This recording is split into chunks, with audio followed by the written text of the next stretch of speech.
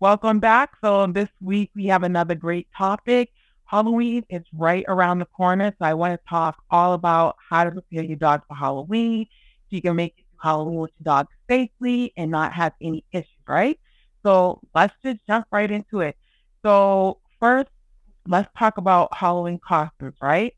So it's really fun to, dress up your dog and things like that. If you're gonna dress up your dog, just make sure that the costume is what's the word? It's not that they're free to move in the costume, that it's not uncomfortable for them, it's not too tight.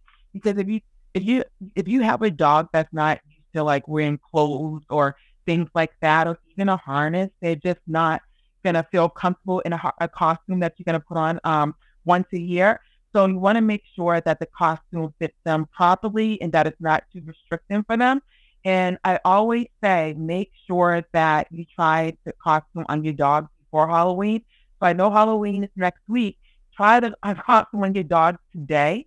Let them get used to wearing it. Maybe have them put it on for like 5 or 10 minutes, a few hours, just so they can get used to wearing it. You don't want to wait till Halloween day and throw it on your dog, and you'll get a lot of this, a lot of this and things like that. So you just want to make sure that they can move in it, it fits properly. And you want to make sure that while your dog has the costume on, depending on what they have on a costume, always supervise them too, especially if they start chewing on things as such. So just make sure they're comfortable.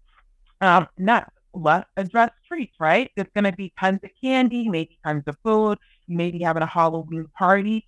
You want to make sure that your dog doesn't indulge in those foods that are dangerous for them. There's tons of foods that can be dangerous to dogs, but one of them is chocolate. That can be very dangerous for your dogs and toxic. You just don't want them to eat any candy in general. It can cause vomiting, diarrhea, all sorts of things.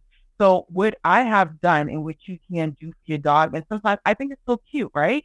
Especially you have some people are going to be taking their dogs trick or treating.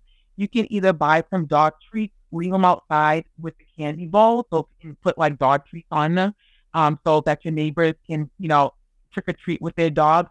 Likewise, if you do have dogs in the house, or if you're having a gathering and everything like that, put a bowl out for dogs with food they can eat, as if it's like their trick or treat candy.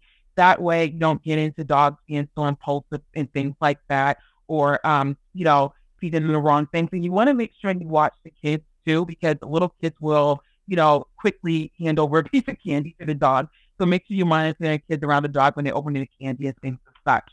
Let's talk about trick or treating and dealing with visitors, right?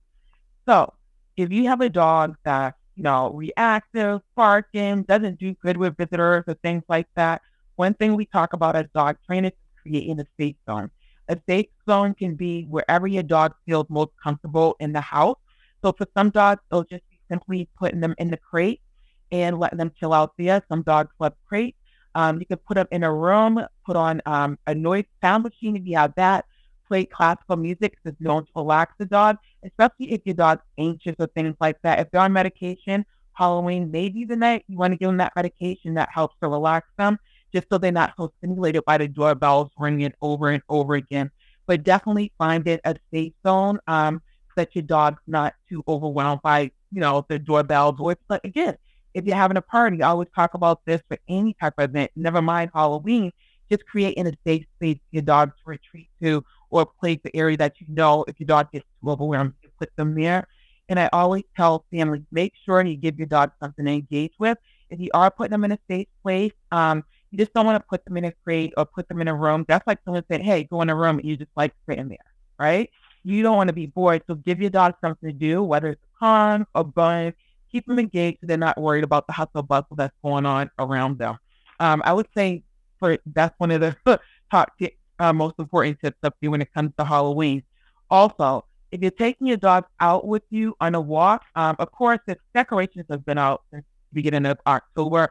So your dog may be used to them, but if not, again, you don't want to wait till Halloween to take your dog on that route that's going to walk for Halloween. You want to take them out in advance to see the decorations. You never know what your dog's going to be afraid of.